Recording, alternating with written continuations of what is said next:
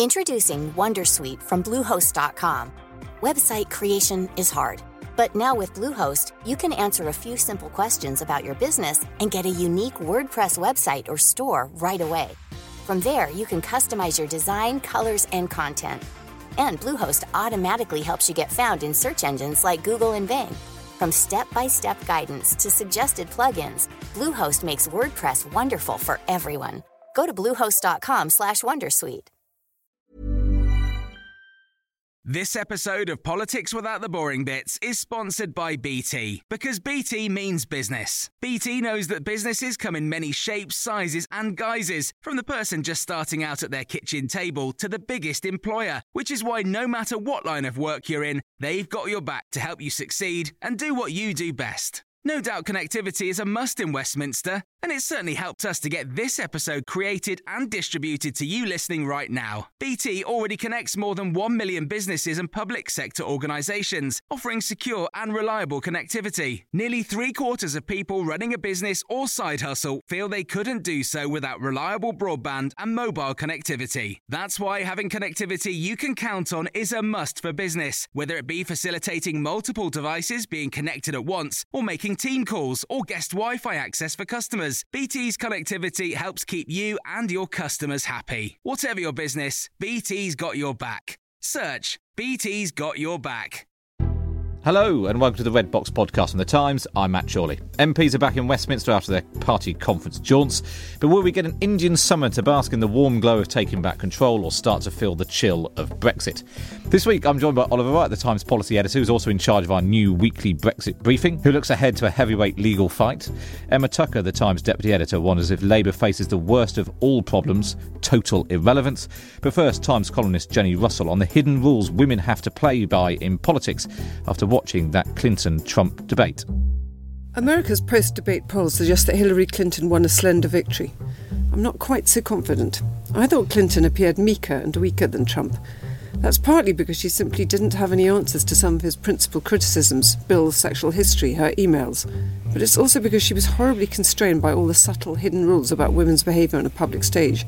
Where Trump could be as aggressive, menacing and angry as he pleased, Clinton had to be smiley and reasonable at all times, or risk alienating her audience. It's one of the many ways in which women find it so much more difficult than men to gain and wield power.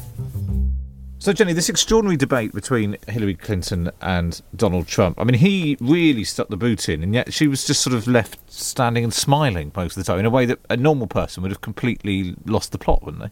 Yeah, and that made me very uncomfortable watching it because it didn't seem appropriate. It's one thing to be reasonable in the face of criticism and not to lose your temper. It's quite another when someone is being that hostile and that menacing and pointing their finger at you and accusing you continually of lying and saying that they're going to send you to jail and subverting the Constitution. To sit and smile in that situation just makes you look fake and it makes you look weak. And there are these extraordinary sort of conspiracy theories being peddled by Trump supporters about how she's a robot and a fly landed on her face and she didn't flinch, and so this must obviously prove that she's a vampire of some sort. But she just sort of has to rise above all that. And you're right that what she's trying to do is not lower herself to his level, but as a result ends up looking like not a normal person who doesn't react to being told that he wants to send her to jail or whatever. Well, I think she's in an absolutely impossible position, and that criticism from Trump supporters proves it, because on the one hand she's supposed to be what women are in public, which is reasonable and nice and absorb men's anger and not look like a bitch and not look like a school teacher and not look like somebody who's trying to boss everybody else around. And at the same time, then when she tries to constrain her emotions, and we notice that Trump never constrains his in any situation at all, then she's criticised for that too. And this is a problem that women have not only in politics but in the workplace. There's all kinds of evidence that shows that if women behave as men do, if they are forceful, if they're aggressive, if they interrupt, in that debate you'll notice that Trump interrupted Clinton 17 times. She interrupted him once. If women do any of those things, they're punished for it. They're thought to be unpleasant. People like them less and they judge them in much more negative terms. Emma, what did you make of it watching this debate? Can I say, as a very powerful woman who manages to tread all these lines very well without losing my temper.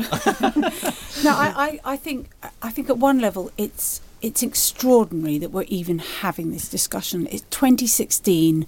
We've had decades of feminism, and yet we seem to be back even before where we started with this whole issue around what Trump said, the way he spoke about women, and the fact that some people are even trying to excuse it as mere locker room banter. I mean, it is absolutely disgraceful. But what's so interesting is you could say, well, isn't it awful? You know, we're still having this debate. In fact, it has revealed, as Jenny was saying, quite how far there is still to go. So you might think, well, you know, women have conquered the world, it's all fine, we've got these female leaders. But actually, when the chips are down and you put someone like Hillary Clinton up against Donald Trump, you do see how much harder it is for women. And I think Jenny's absolutely right. She was constrained on every front, Hillary. She was damned if she did, damned if she didn't. And so she did end up looking slightly robotic, because I think she just simply thought, well, I have to keep my cool. I have to rise above it. One of the things that came out, and it's an exercise I recommend, is switching the volume off and watching this whole debate without the volume. Switching the telly off is probably the ideal solution. But if you watch it without the sound on, the body language of the two of them is very revealing. He prowls around. He looks really quite hostile at one point. He seems to sort of be coming up in I don't know whether it was the camera angles. He looked very hostile all the time. And his stance is menacing. He sort of stands over her. She kept quite relatively still, but his whole demeanour was one of a sort of prowling beast that was out to intimidate her. Yeah. How much of a problem do you think it is that the stuff that he's saying is clearly striking a chord? It doesn't, we find it appalling. The liberal media elite that he hates find it appalling, but it seems to be striking a chord with the thing, and I do think certain demographic in America. Yeah, I think we need to be careful that we don't misread this, because you're absolutely right. All the sort of thinking people, well, a lot of people think what he said was appalling, but there is a risk that it struck a chord with the very people, the heartland, the sort of white male, working class, sort of blue-collar workers full of grievances who are just thinking, why can't a man say what he wants in the privacy of a locker room? And I think there's a danger that the sort of bien-pensant people will misread it and think, well, this is a turning point. And then, as often has happened recently, we'll discover it wasn't. Ollie, to throw into the mix, we've got Nigel Farage acting as sort of chief cheerleader. We do, yes. He's still technically interim leader of UKIP, although that's not really a full-time job, because he just seems to be in America describing him as being like a silverback gorilla. Yes. Which apparently is distasteful in its own sense. Which is what do you make of that? And could you ever imagine a politician getting anywhere close to where Donald Trump has, while having said those things, but in the UK? No, I mean, I think it's we obviously take certain things from America, and our politics follows certain trends. And I mean, there is an interesting parallel between Trump and what's happening in the Labour Party, although a very different type of politics. You've got a leader both in Donald Trump and Jeremy Corbyn who has basically been disavowed by the large majority of his own party, although obviously their politics are completely different. I was struck by exactly the same thing, which was the body language of Trump standing over her. But I thought she came across as dignified, actually. I think the thing you have to remember is, while Trump may have played to a certain section, the blue-collar workers, whoever, they were probably likely to vote for him anyway. And I think it will have alienated the swing voters, and it will be the swing voters that decide the election. And I think Hillary actually came out of it well, but that was just my perspective on it. Well, I had two responses to it. First of all, I was watching it from the perspective, as Emma says, of not I'm a London Liberal, but how would this play with me if I was sitting as an angry man without much hope of a job and a future in America? And I have to say, if you were watching it from that perspective, Trump spoke to you very clearly. Hillary was talking a lot about liberal principles. She was saying that America hasn't done enough for Syrian refugees. She talked about her work with women and children. She talked about sympathy with the people of Africa. Trump came out and said, I'm going to bring you jobs. I'm going to bring you better healthcare. I'm going to change the tax code. I'm going to make your life richer. And I think we miss that raw appeal, quite apart from the sexism. But I come back to the point that he was able to say whatever he pleased, and Hillary clearly wasn't. From somebody who is probably about to become the most powerful person in the world, and then the most powerful woman in the world, it is a terrible fact that she was not able to come out there and just say whatever came into her head and what she thought to be true, fearlessly and frankly, which Obama can do most of the time. Although it has to be said that... Do you think that's because she's a woman, or is that a caricature of hers. No, I think it's because she's a woman, and if you're a woman in public life, you have to learn very early on to constrain your behaviour. Look at what happened when Bill Clinton was in the White House and she was involved in trying to do healthcare. She was so criticised for being bossy and intelligent. That's because she shouldn't have been doing it, isn't it? No, she was as will happen if she ends up in the White House and Bill's found to be sticking his oar in. But actually, she was eminently qualified to do it as somebody who'd been in the political world for a long time. But it's very similar to the fact that when Obama ran for president, he had to take great care not to appear angry about the treatment of blacks in America, because the model of a black man as being an angry man is such a negative image in America, so that he had to be super controlled in that sphere. But as you've noticed, Trump doesn't have to. Don't all politicians do that? They have to counter. Well, apart from Trump, who was a sort of anti-politician. David Cameron has to play down how posh he was, and there's an element of all politicians having. I knew you were going to say, Ollie. You were going to say, would we say the same thing about Angela Merkel? And I do wonder whether there is a cultural thing going on here, because you look at Angela Merkel. You had Helle Thorning-Schmidt in Denmark. We've had Thatcher. We've got Theresa May. I don't get the feeling that they are as constrained as possibly Hillary is. And I do wonder whether, and I think, again, one of the surprising things about this whole election debate in America has been the level of misogyny that you see in America. I mean, I'm no expert, but it looks much greater than you find over here in Europe. And that's been something truly shocking for me. So I don't think you can necessarily say it's all women. I think if you're a female leader in Europe, you're possibly less constrained. I can't think that Angela Merkel has ever held back. I mean, she's not a very demonstrative woman anyway. Maybe it's to do with being German, but I don't feel that she has to watch her back. Well, I think you're quite right that the culture in which you grow up matters. I mean, Germany and the Nordic countries are much more clearly and explicitly about the equality of women in their less sexist places. And I think perhaps in America, the fact that women are in such trouble is to do with America's vision of itself as a frontier country in which real men carry guns. And then that whole polarised sexism basis. I mean, as we saw when Trump came out with those shocking comments, then I can't remember which politician it was, said we have to revere and champion women, said somebody who was criticising Trump. I mean, revere and champion women. And then somebody said they're not pedigree dogs, just treat them equally. But it's part of that real men shoot guns and women stay home and look pretty. As well as the comparison between Trump and Corbyn in the relationship with the party, there have been parallels drawn between the Brexit campaign and the way that appealed to non-voters and people who felt they were outside the political sphere as well. So let's move on to that, Ollie. Let's talk about Brexit. This week sees the enticing prospect of our right honourable friends, the Brexiteers, going head-to-head with our learned friends, the lawyers, in a legal battle over Britain's exit from the EU. On Thursday, the Attorney-General himself will make a rare trip to the High Court to defend the government against allegations of constitutional chicanery in its decision to refuse MPs a vote on when and whether to trigger Article 50 that will result in Britain leaving the European Union. The government insists it can win the case, but even lawyers on its own green benches are not so sure, and if it loses, the government's current Brexit strategy may have to be rethought before it is even formulated. So this should be a fairly straightforward thing. We voted to leave the EU.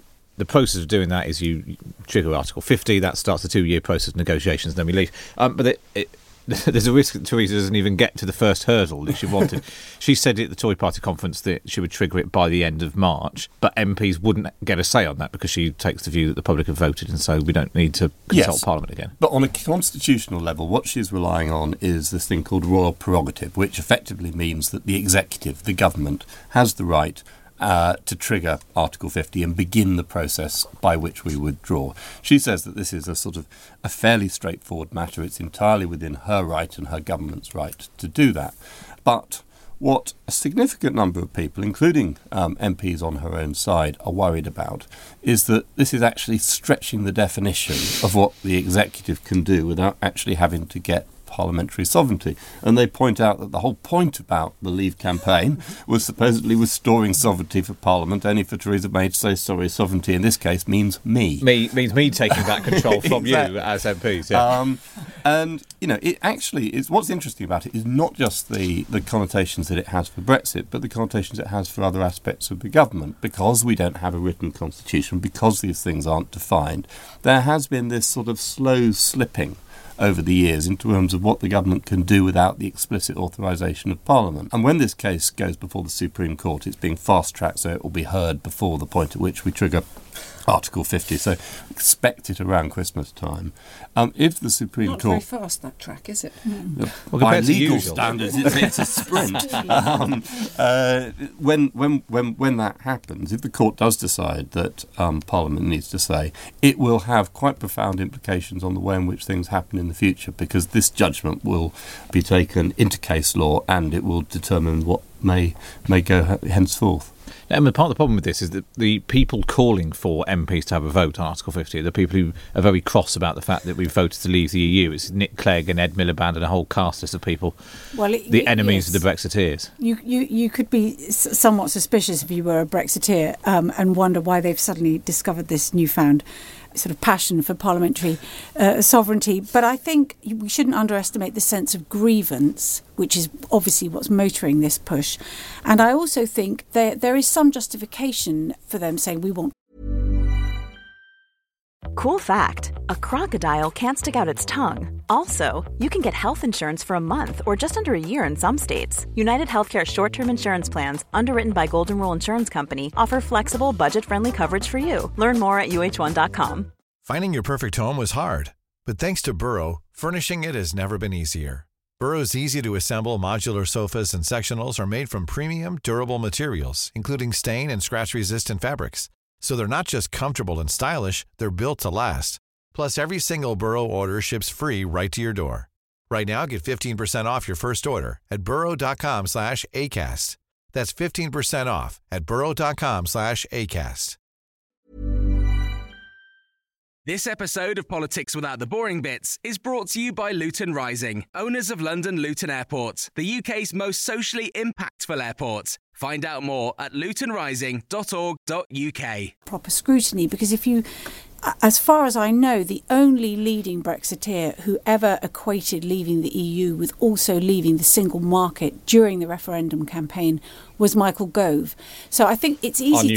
Our new colleague on the Times. I think it's easy for us to forget that during the referendum campaign, most of the Brexiteers went out of their way to say, look, this isn't about leaving the single market. Perhaps they should have been tested a bit harder on that claim. Now the people who didn't want to leave are saying, well, hang on a minute, this isn't what people voted for. This needs proper scrutiny. We need to have a look at this. There's no blank cheque. And I think there's going to be a lot of turbulence in Parliament here, in other areas. I get the feeling that there's, you know, as old party lines are slightly sort of breaking down, Labour Party's in disarray. I think Parliament could be about to have a real moment. And Jenny, we had the extraordinary spectacle in the Commons on Monday of David Davis, the staunch defender of parliamentary democracy and the voice of the strong-willed backbencher, batting away all of these requests for Parliament to be consulted on this. He's now the Brexit Secretary, and suddenly he's much more enthusiastic about the government using its muscle rather than letting MPs have a say. Yeah, it's amazing what having a bit of power does to your perspective, isn't it? You know, everyone believes in democracy until they're at the top of it, and then they think, hang on a minute, much better if everyone just does what I say. What I'm really interested in about this is how far could it go? Could it go theoretically to the point where MPs could block the triggering of Article 50 altogether? Because then, if so, then we're into a real constitutional crisis. On the one hand, you've said to the people, vote, and they voted, and then on the other, you've got Parliament saying, actually, that referendum thing, we think it was wrong, and then aren't we in a stalemate? I mean, this was always the problem about chucking a referendum into a representative parliamentary democracy. I mean, I think it's a question of how the government do it. I mean, if Theresa May's got any sense, and she loses the court case and is forced to have this vote, she will call the vote before she has been specific about what she means by Article 50. So she will say, this vote is purely on the constitutional terms of triggering Article 50. The vote was clear and we're following it through. If she is forced by Parliament to give a few details of what she envisages that means, then she opens a complete hornet's nest, and that could be problematic. But I think what she could do is just put the vote through before she's been specific, and then when she actually triggers Article 50, at that point she is then a bit more specific about what she wants. The actual purpose of this will be just to establish that there must be limits on what the executive can do without consulting Parliament, but it won't get to the point of going anywhere near reversing the decision to leave the EU. No, but I mean, I think where we this moves it on a little bit further, but when you get to the question of this Great Repeal Act, which was trumpeted at the Tory Party conference... Shall we call it the Great Consolidation Act, since that's much more what it is? Take the word great out of it, because it is actually quite a simple bill, and we don't shove great over everything. But that is effectively asking Parliament to give a blank cheque to the government to negotiate what they will, and then when the negotiations are complete, this act, as it will then be, is triggered automatically. So it's potentially the case that Parliament never gets a say on the specifics. Which is why the push for Article 50 is a way of putting down a marker of saying you cannot do this entire process without us being involved. Exactly. And if they get a vote at the beginning, that at least sets the precedent that they might get other votes later. And the other sort of slightly geekish bit to this is that the Article 50 case is not just being supported by the sort of usual Remainer suspects. There's a guy called Stephen Phillips, who is a Conservative MP, who perhaps has the largest outside earnings of any MP, which was £750,000 last year. And guess what he is? He's a barrister, and he voted to leave. But he's one of those people who is saying, actually, there's a wider question at stake here, and we need to test that in court. So there is a principle. There is a principle. There's always a principle. Don't think so ill. Don't think so ill of these politicians. Now, before we move off of Brexit, Ollie, you are launching a Brexit briefing this week. We are. On Thursday lunchtime, it will hit your inboxes if you go onto Times website and sign up. Now, it's not complicated. It's obviously completely straightforward. But if you're an existing Times subscriber, you can sign up to it through the My Bulletins page in My Account. Everyone else, you can become a registered user, which also gives you access to 2 full articles every week on the times.co.uk, and then you can sign up to the Brexit briefing and all of our other newsletters as well. We look forward to that on Thursday. But for now, let's move on to the Labour Party and Emma. Is Jeremy Corbyn's post-conference reshuffle the reshuffle that refuses to die? As fast as the Labour leader appoints someone to the shadow cabinet, another one hops off and the merry-go-round keeps turning. Meanwhile, the pound plunges, a rumpus erupts over government plans for a hard Brexit, and the latest poll puts the Tories 17 points ahead of Labour. Jeremy Corbyn's response has been to spend time walking Hadrian's Wall buying ethically sourced knitwear for his wife. Surely now it's time to ask, just how relevant is Labour? We're not holding back, Emma. I mean, where to begin with that? I mean, the ICM poll this week is extraordinary. So it puts the Tories 17 points ahead. And ahead in every single age group, demographic, social class, men and women, miles ahead. They're only just saved from having the worst ever poll rating with ICM by the adjustments that ICM make late in the process of looking at the polls, which actually normally supposed to help the Tories, but actually just about keeps them from being the worst. This reshuffle we've got, I think there's still 40 front bench jobs he hasn't filled as he casts around to find people to fill them. But do you feel a bit like we're just sort of slightly losing interest in them? I think the public's losing interest. I think the Labour Party's own MPs are losing interest because they look at the situation and they think, this isn't the Labour Party that I signed up for. I'm talking about the more moderate MPs, of which I think the vast majority in the Parliamentary Labour Party would still count themselves as which is one of the reasons why he can't complete his reshuffle, because there aren't enough people to take up the jobs. I mean, the fun fact about this poll is the fact that it's not the lowest the Labour Party has ever been. It could still go lower.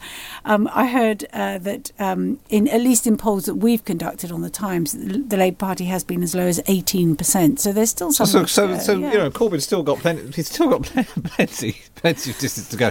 But I do think that the difficulty is, if ever you needed an opposition, it would be now. We've got a proper market turmoil. Currency is under pressure. The Tory party is set to make some extremely big and important decisions about our future, about our children's future. And meanwhile, the Labour Party fiddles. If there is any opposition, it appears to be being organised by the Conservative own party, with sort of leading moderates there, corralling MPs from across the House. So I do think Jeremy Corbyn is doing an exceptionally good job of writing the Labour Party out of history. Jenny, it feels like the thing that the Labour MPs are most obsessed with this week, the pound is plunging, We're finding out more about what Brexit means. And they're all just obsessed with how big Shami Chakrabarti's house is.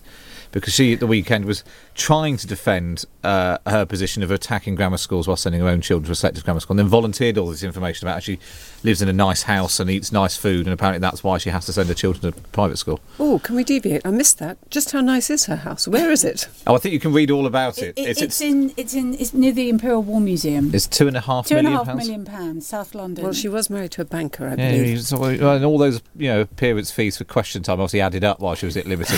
But Labour MPs are very cross about this Shami Chakrabarti thing, because she's gone from carrying an independent review into anti-Semitism to the party, which she claimed meant that she had to join the party, and then found that there wasn't any widespread anti-Semitism, and was then given a period, is now in the shadow cabinet. It's a sad fact that, again, that we're all much more compelled by stories of individuals than we are about big tales about the sweeps of what's happening in history, because that's the way human beings are. So I think Shami Chakrabarti is clearly a bit of a disaster for the Labour Party, and putting in the shadow cabinet is a whole collection bad of other idea. disasters. But as Emma says, it's the big picture that matters, and I couldn't agree more. I mean, what's happened to the Labour Party is truly shocking. When I went to party conference just over a year ago, and Corbyn had just won his shock victory, what was noticeable was that all the moderate MPs, who frankly hadn't done any decent thinking for the past 5 years or so and completely deserved their defeat at the hand of Jeremy Corbyn, were completely on fire. And they're saying we're going to set up workshops and thinking groups and think tanks, and we're going to come up with new strategies, and we're going to get moderate members into the party, and the fight back starts now. And it was zealous and excited. Well, you turn up this year after Corbyn's won its second victory, and they're sitting around practically catatonic with despair. And I was having lunch with 3 really intelligent, marvellous female Labour MPs, and they were just sitting there with their phones pinging with resignation messages from key members of their party. And when I asked somebody who used to be an absolute leading light in the future of Labour what her strategy was for the next year, thinking she was going to tell me something about how they're going to tackle the government on Brexit or what they're going to do about the poor or something, she said, I've got 2 aims. One is to hang on to my seat in the face of boundary reselection. The second is to keep enough key people from resigning in my constituency that I've got support. And that's the limitation of her ambition now. And she's representing the opposition in the country, and all she can think about is how to stop her own position imploding. Not only this is one of the problems, isn't it? That actually what's going to happen is the people who were going to fight the good fight last year now are just going to give up and walk away and probably give up their seats, aren't they? If they don't lose them. I mean, what some people were talking about a while back was this idea that the sort of moderates, as it were, could go off and form a new party, and sort of that could be the real sort of social democratic party or whatever you were going to call it. But as I think someone that we met when we were at conference says, the problem is that the Labour Party is a coalition. It's a coalition of, yes, that social democratic wing, but also the Fabian wing and the trade union movement. It's a coalition that has at its core the brand, and that brand is Labour. And they fear that if they walked away from the brand of Labour, they would only take a very small proportion of its supporters. And so, they have a choice. Either they stick it out and hope that Corbyn, loses an election, or they can get rid of him before then. They can hold on to their seats and they can reclaim Labour for themselves. But they don't really see a prospect of going it alone. Well, look, I wrote a piece in the Red Box email at the beginning of the Labour Party conference where I just said, where is anyone in the party with the courage and the balls? It's obviously not working. They're sitting around waiting for something to turn up. And, there's a whole generation of Labour MPs, your Tristrams and your Chuckers and your Rachels, who came in, they expect to be in government departments now, not fighting it out to chair backbench committees or whatever. And a lot of them took great exception to this. I interviewed Chuka Ramon, who said quite clearly in the podcast a couple of weeks ago, I've got balls and that's why I'm staying in the Labour Party. But there is, the people we were talking to there, it provoked quite passionate reactions from them. But is the reaction, the ultimate conclusion was, we're just going to stay and just sort of hope that something turns up, but we've been doing that for 12 months and we'll do it for maybe another 2 or 3 years, and then we'll probably get deselected, or if not, we might lose our seats, and if not, I might just go off and run a think tank. Yeah, and the trouble is, for Labour, is that the most talented will be those people that potentially leave. Not all, but some. Those people who have the possibility of doing jobs outside which are going to be well paid and are going to be interesting They're the people who think, well, do I really want to spend the next 10 years of my life in opposition not doing very much? Maybe I'll go off and do something else. The people who will be left behind are perhaps those MPs with less ambition who just want to see their time through to retirement age, and that isn't good for democracy. Just because Emma touched on the reshuffle, who do you think is worth watching in this new front bench? Because there are quite a lot of people that, bluntly, the lobby haven't...